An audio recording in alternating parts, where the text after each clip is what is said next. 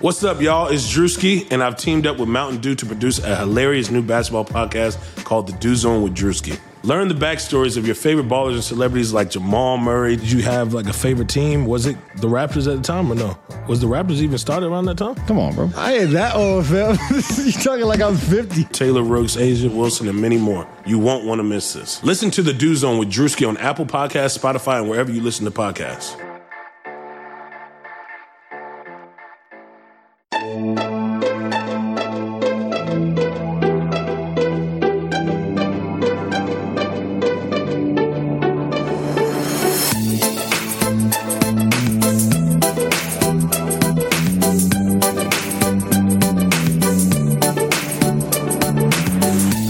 Fans, how you doing? It's your boy Jonathan Macri with you for a Sunday, well, not quite morning episode of the Knicks Film School podcast. And as has been the case several Sundays throughout this year, my partner Jeff Ballone is on the line with us. Jeff, it's 12:09 on Sunday. Actually, how have you spent your Sunday morning? I brought the girls out to breakfast. Actually, had a new breakfast spot. Wow! We get so routine. A lot of times on Sunday morning, we like to go to a place down the road from our house for breakfast. And this morning, we're like, all right, we're gonna live crazy, and we're gonna drive somewhere that's like 5 minutes farther down the way and get breakfast there. So that was our exciting morning. So an extra 5 minutes was it worth it? It was good, yeah. And I don't know if it was good just because it was different or what, but yeah, it was worth it. And then, the weather's just perfect today. So while we're kind of trapped inside talking Knicks, it's a pretty nice day out there. Yeah. So how about this? How about we do ourselves a favor and we won't go too long with our Sunday conversation, so we could actually enjoy some of this day. But we were texting over the course of the week, and I think we both felt it was important to at least get on and kind of. Actually, this is a good starting point. The word I was going to use is recalibrate, because there were some little snippets of news that came out over the last couple of days, and then obviously there was the Nets move, a trade that opened up one max slot outright and gave them the ability to access two max slots if they basically renounce everybody.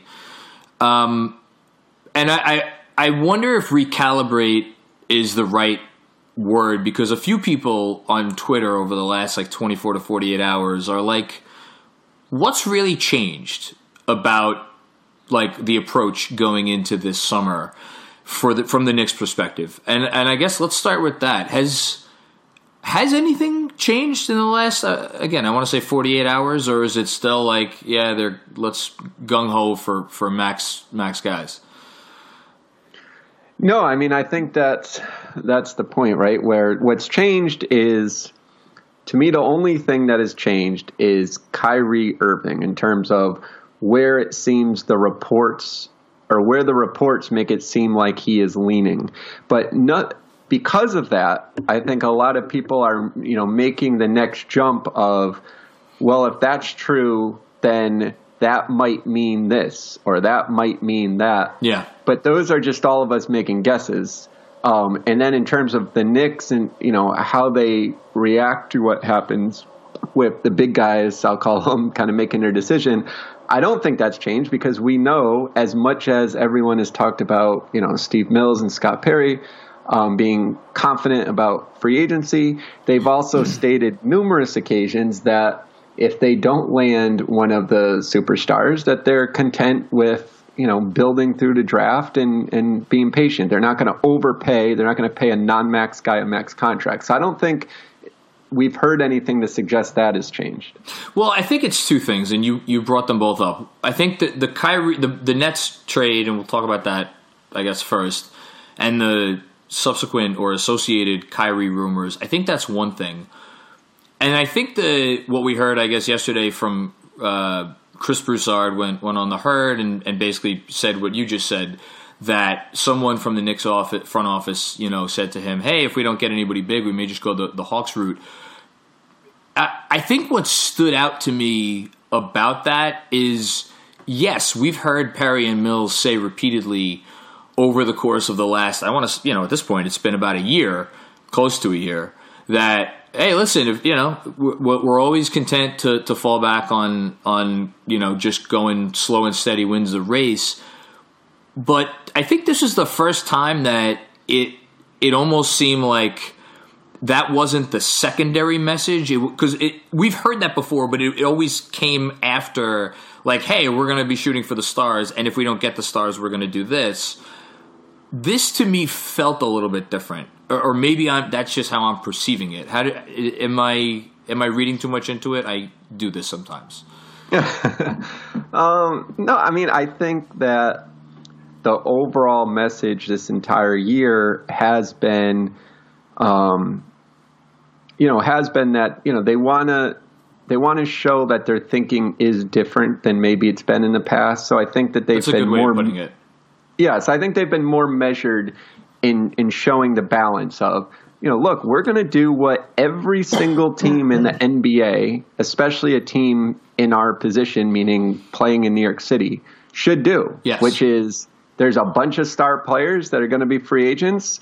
There's a lot of chatter that maybe they'd be interested in playing with you. So you have the cap space in case they want to sign, and you make moves just like the Nets just did in case that you can get one of those guys. But then at the same time, what is different is that hedge. So I think, I think that's, to me, the biggest, difference in this past year than the past is that the hedge is finally there versus in 2010, there were some young guys that, on the roster, but it just wasn't quite the same as now in terms of obviously these high lottery picks and future draft picks in excess. Yeah, and I think ultimately, if they end up going that route this summer, people's opinions on it, and we certainly are not going to relitigate either of these topics right now, but people's opinions on it will be divergent based on two things. One, their opinions on the Kristaps Porzingis situation and whether that was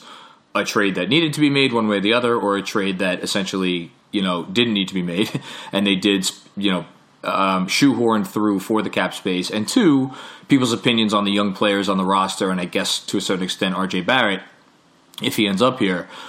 What I find very refreshing is that, like, I sent out a tweet yesterday in reaction to your pushing out the Broussard quote, and it was funny because the way I worded it was like, if you're a Knicks fan and this ends up happening, meaning they go the Hawks route, you lick your wounds because it's going to suck. B, you turn off TV and get off social for like a couple months, and then C, you thank your lucky stars that the Knicks are finally doing what they should have done multiple times over the last 2 decades. And what was so funny to me is so many people latched on to that third point, and they were like, yes, I choose option 3. And I want to say, no, I'm not saying you have to choose one. It's like you do all 3. Right. But it just spoke to me to, yes, despite the fact that there's been so much talk about, we're going to try to get max guys, how many fans out there are just like, yeah, fine, great, if they come, they come. But I think people genuinely are going to be maybe not just as happy, but more or less just as happy if they end up going forward with, with all these kids and make some other smart moves associated with that. Yeah, I mean, I think, they're just as happy. Maybe that's a tough one just because, Not everybody. Right. But, and you get the super. I mean, to me, it's also a timeline and it's a probability of success thing. So if you get multiple guys, so if you say somehow you got Durant and Kawhi, which isn't going to happen, but let's just say, because to me, I feel like, those two aren't looking to pair up, or unless, I guess nothing surprises us in NBA, right? But But if you got the extreme, then obviously you would want that more than another outcome, because when you're building through the draft and doing all these things, you're doing it hoping, you end up with, right. There's an uncertainty involved there. But I think there's definitely, I think the difference is just, it's just this cycle that happens. So I think I was talking to you about this the other day. It's funny how it works. So one, the Knicks play in a New York market, so that's obviously a larger market. But what's different than playing in the New York market and being the Yankees is they aren't a team that's been so successful that they would get bandwagon fans because they've been successful. So then when something happens involving them and it's louder because of the bigger market, it's not just louder because all those bandwagon fans talking. It's louder just because New York City's big, and somehow the Knicks are still very big despite their recent results. But then because of that, I think the national media and other NBA localities and fans, they sort of respond to that noise that always surrounds the Knicks, where they want the Knicks, maybe not to do well, or not even that. More, they kind of laugh at the fact, like, we had to hear about all these rumors, and now, let's say they got nobody. Haha, the Knicks got nobody. And then now it leaves us, the Knicks fans, reacting to those people. Yes. It's just to me, it's just like a vicious cycle where everyone's kind of reacting to each other, but you can look at it individually and say, every fan of their team, that's what you do. You're a fan. You root for your team. So if you keep hearing rumors about Kevin Durant, you're going to tweet about it. You're going to get excited about it. It's not you being irrational in this case with so many reports out there. So I think, like you said, it will be if they somehow didn't get them, you'd have to stay away from social media probably because it's just going to be, a dumpster fire. But then you would recharge and you'd say, okay, like this, there's still something there in terms of just the normal way that you would build a team. And I think that's, that's the piece that most fans, at least we talk to, seem to feel comfortable with. Yeah, and let's also say the couple obvious things that should be said out loud. One, the hope of every fan base is that the people running the team aren't going to react to the reaction. They aren't going to react to the reaction to something. So, which is what I think a lot of people over the years have felt like maybe was the genesis of some of the Knicks' worst moves, is they were, trying to avoid people going, LOL Knicks, and in effect, that's exactly what they only dug the hole deeper. So by going this, again, I'll call it the Hawks route, it would essentially be, acknowledging the fact that, everyone's going to be laughing at us from here to kingdom come. Well, you know what? We don't care. We're still going to do what we think is right, which I think that in and of itself is part of what would be so refreshing for the fan base if it did transpire. And the other part of it, and again, should be obvious, but I'll say it anyway, if you're going that route, it means you're not signing the wrong players to, deals that you can't move. And I know that is a generality that requires a more nuanced discussion because maybe there would be a contract or two that would make sense. But I think in general, we're in agreement that, smart short-term deals would be the way to go there. I'm trying to think if I wanted to make another. Oh, yeah, the last point on this, and you said this in the past.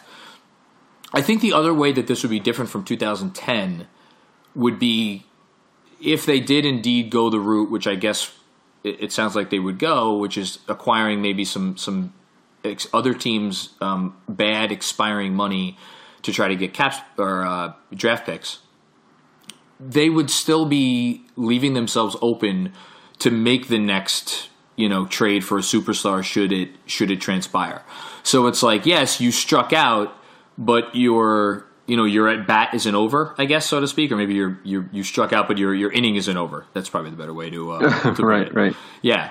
So I think there's a lot of reasons why people are reacting the way that they are to that, which is good.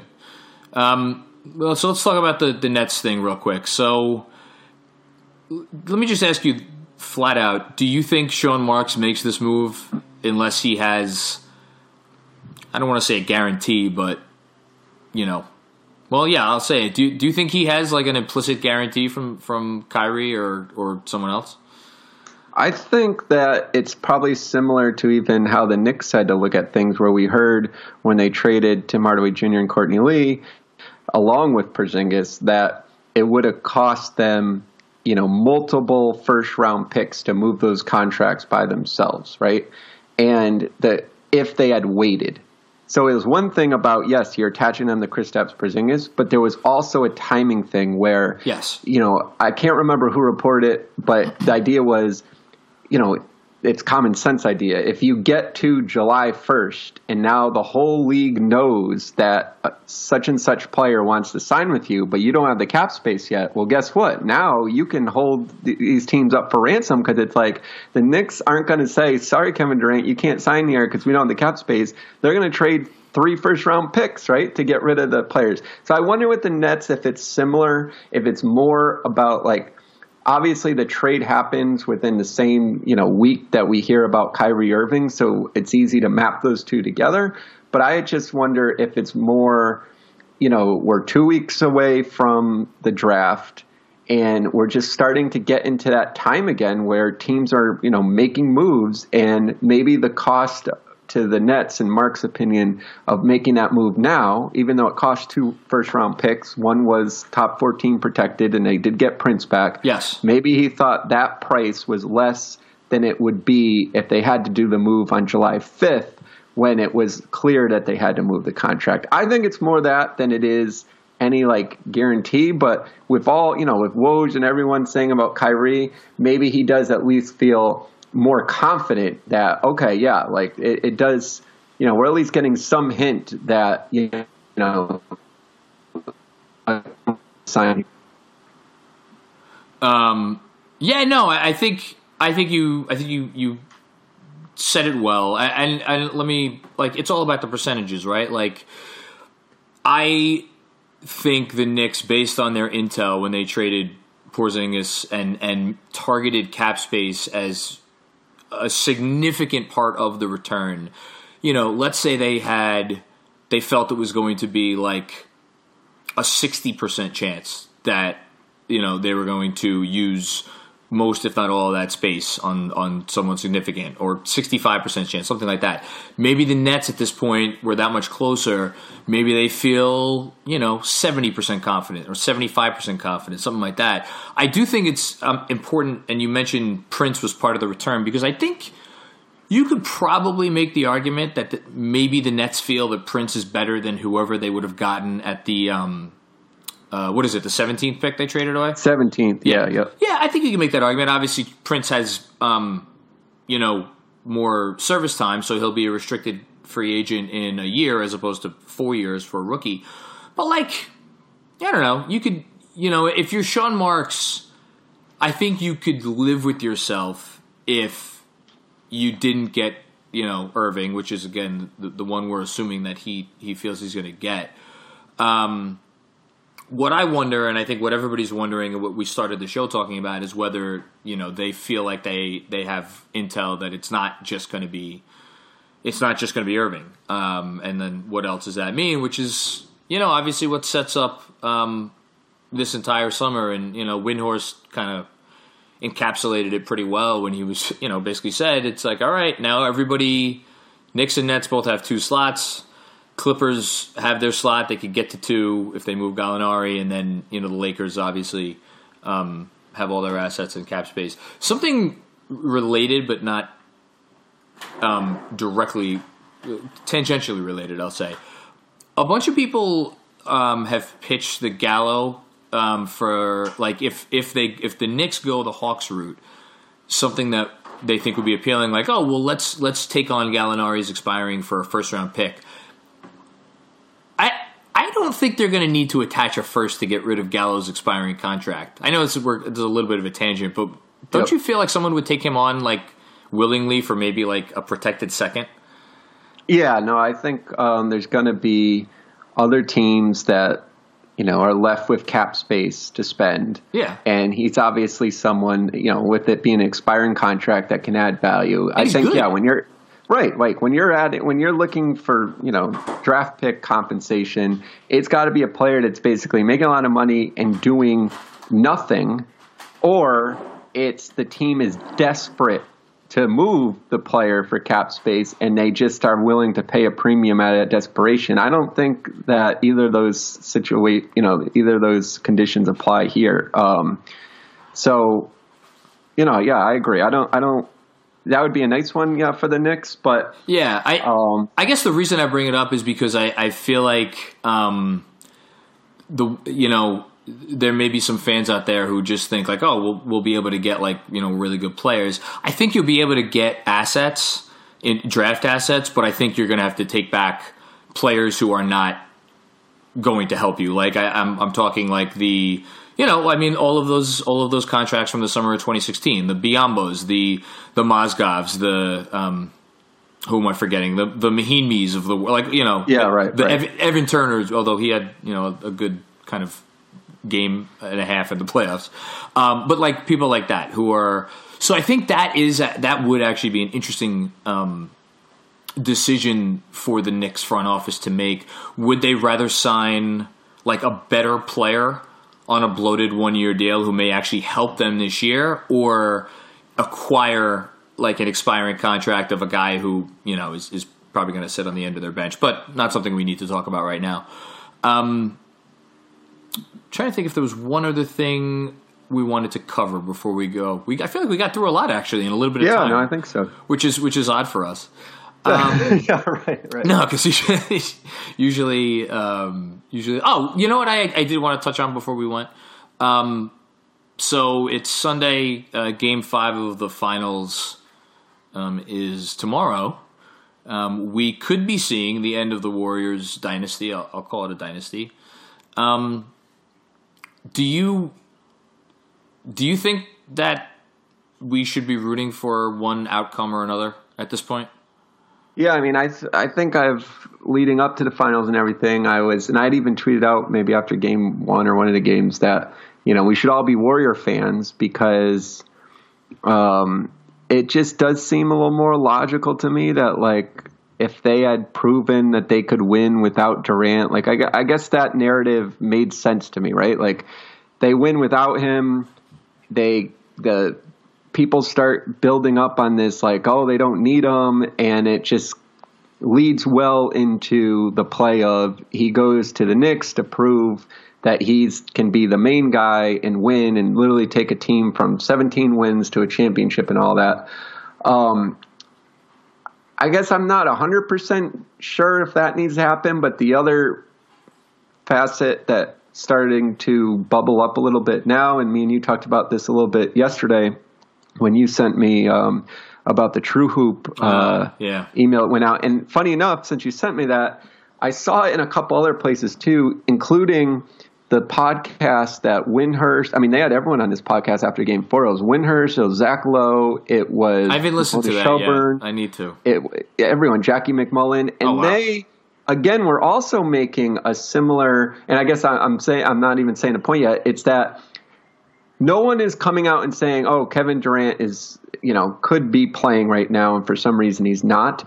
But there seems to be some hinting amongst, reporters that maybe there is some sort of tension there that, you have Looney coming back. Obviously, you have Klay Thompson coming back. And by the way, Looney came back after he had didn't they rule him out for the series? Yeah, they had ruled him out, right. Yeah. And then, so the question is there a tension there that for whatever reason Durant's not back? Now, for all we know, inside the locker room, they all know more info than we do, where they literally know there is no chance this guy can play. Where it's only, maybe it's some gamemanship or something that, they do this more in hockey, I guess, than basketball, that they're just not telling the public how severe it is. And they kind of leave that, that thought in the back of the. Would he be out there trying to like warm up and stuff? Like we've. You would think not, right? You wouldn't think so. So that's why, again, I guess I'm trying to give the benefit of doubt, but it just seems like there is some, there's some thought that maybe there's a little tension to the idea that he hasn't come back, and you wonder if that adds to what's already been a year-long dynamic in the locker room of the players having to answer questions and kind of see reports about where he'll play next. Well, now they're going through that in a much smaller scale, but perhaps with the same consequences because a championship is on the line through the NBA Finals about whether he's playing or not. Yeah. God, you could tell me anything, and I would. I mean, look, he's hurt. I mean, there's no. It's not like he's he's hurt. He's clearly hurt. And I wanna say that I think his game is such that if he's not, able to make certain moves, is he the type of like certain players I feel like can gut it out, you know what I mean? And like even if they're limited, can still be effective players. And he's obviously still a wonderful shooter. But then it gets into like, all right, if he comes back and he is clearly limited, isn't he still better than some of the other people they're throwing out? I mean, I don't know. I can't answer that question. There are two other parts of this, and maybe we'll finish with these that I think are actually maybe even more interesting. One, if Leonard wins, like him leaving would be unprecedented, right? If he leaving Toronto, right? Because LeBron obviously left after they had lost that series. And by the way, you have to sit there and think it is crazy. The idea of LeBron last year, it was all about LeBron's decision. Yeah. And then you could argue, obviously, the Lakers don't even make the playoffs. But that said, and leading to, I think, the point you're about to say with Kawhi, how much does LeBron's decision last summer change everything about this summer? Because I'm not saying Toronto would have the same thing they've always done against LeBron and folded in the wind with Kawhi, because that would have been the big difference. But you don't know, I'll posit even in this position? I'll posit a theory. I think if LeBron stayed, well, I should get my facts straight before I say what I'm about to say. When did they actually make the trade for Leonard? You're right. That's good in terms of the timing. You're right. I'm looking it up right now. Okay, yeah, I don't remember exactly the timing. All right, so they traded for Leonard on July 18th. So LeBron had already done what he was going to do. Yes, I will say the point that I was about to say. I think if LeBron re-signed in Cleveland, I think Masai Ujiri is just wiping the slate clean. I think he trades DeMar for any young asset he could get. Ditto for Lowry, ditto for Ibaka, and he basically does what he wanted to do 5 years ago when he tried to trade Kyle Lowry to the Knicks. Yeah, it's such an interesting what if. But if they win, I mean, maybe he could leave. Maybe we really are. Maybe we. Well, look at his answer to the. I know it's. Oh, the Canada question. Kawhi, what will this mean? Yeah, right. But it's just like, well, that's just him being him. And quite honestly, it's actually, if you listen to the full answer, like I think everyone saw the beginning part where he's saying like, they ask him, what do you think this would mean to Canadian fans for people who haven't seen it? And he literally like stares blankly and he's like, I don't know. Yeah. You would have to ask one of them. But if you think about it, it's like, well, that is actually an honest answer, right? Like he's not from Canada. He hasn't been sitting there like going through, the losing of not just the Raptors, but all the organizations since the Blue Jays won in 93, I guess was the last time they won. Well, I don't know. How have the Argonauts done?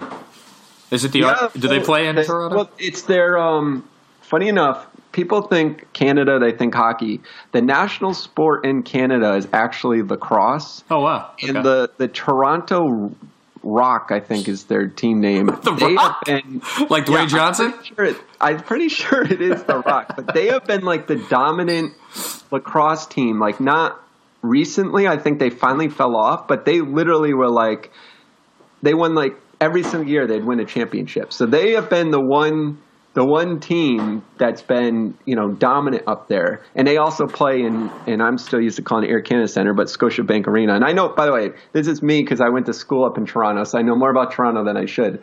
But, the point is he doesn't know any history to do with the city, so he's given an honest answer. But that said, it's still just so distant and so not warm and not fuzzy that you're like, okay, if you're trying to bank on a little bit like, I don't know, just any human. Like I just feel like if I'm not Canadian, but if I am on this team that's on this magical run and I'm seeing at Oracle Arena, hundreds of fans singing the national anthem after the game, and I'm, realizing like how big this really is, an entire country getting behind you, I would just think it would impact me in some way, and it just doesn't for him. So what's so strange, I guess my final point is, what's so strange about this summer is it's not just that we have a unique time where literally the two superstars on the two teams in the finals could each leave those teams for teams that are much worse. But it's that a lot of these superstars are just really different personalities. They're not guys that you can sort of predict or put along a narrative. They're guys that literally whatever they do, it doesn't really surprise you because it's them. I mean, maybe Kyrie the most extreme. So I think that's what makes it all so crazy is that, yeah, they could win.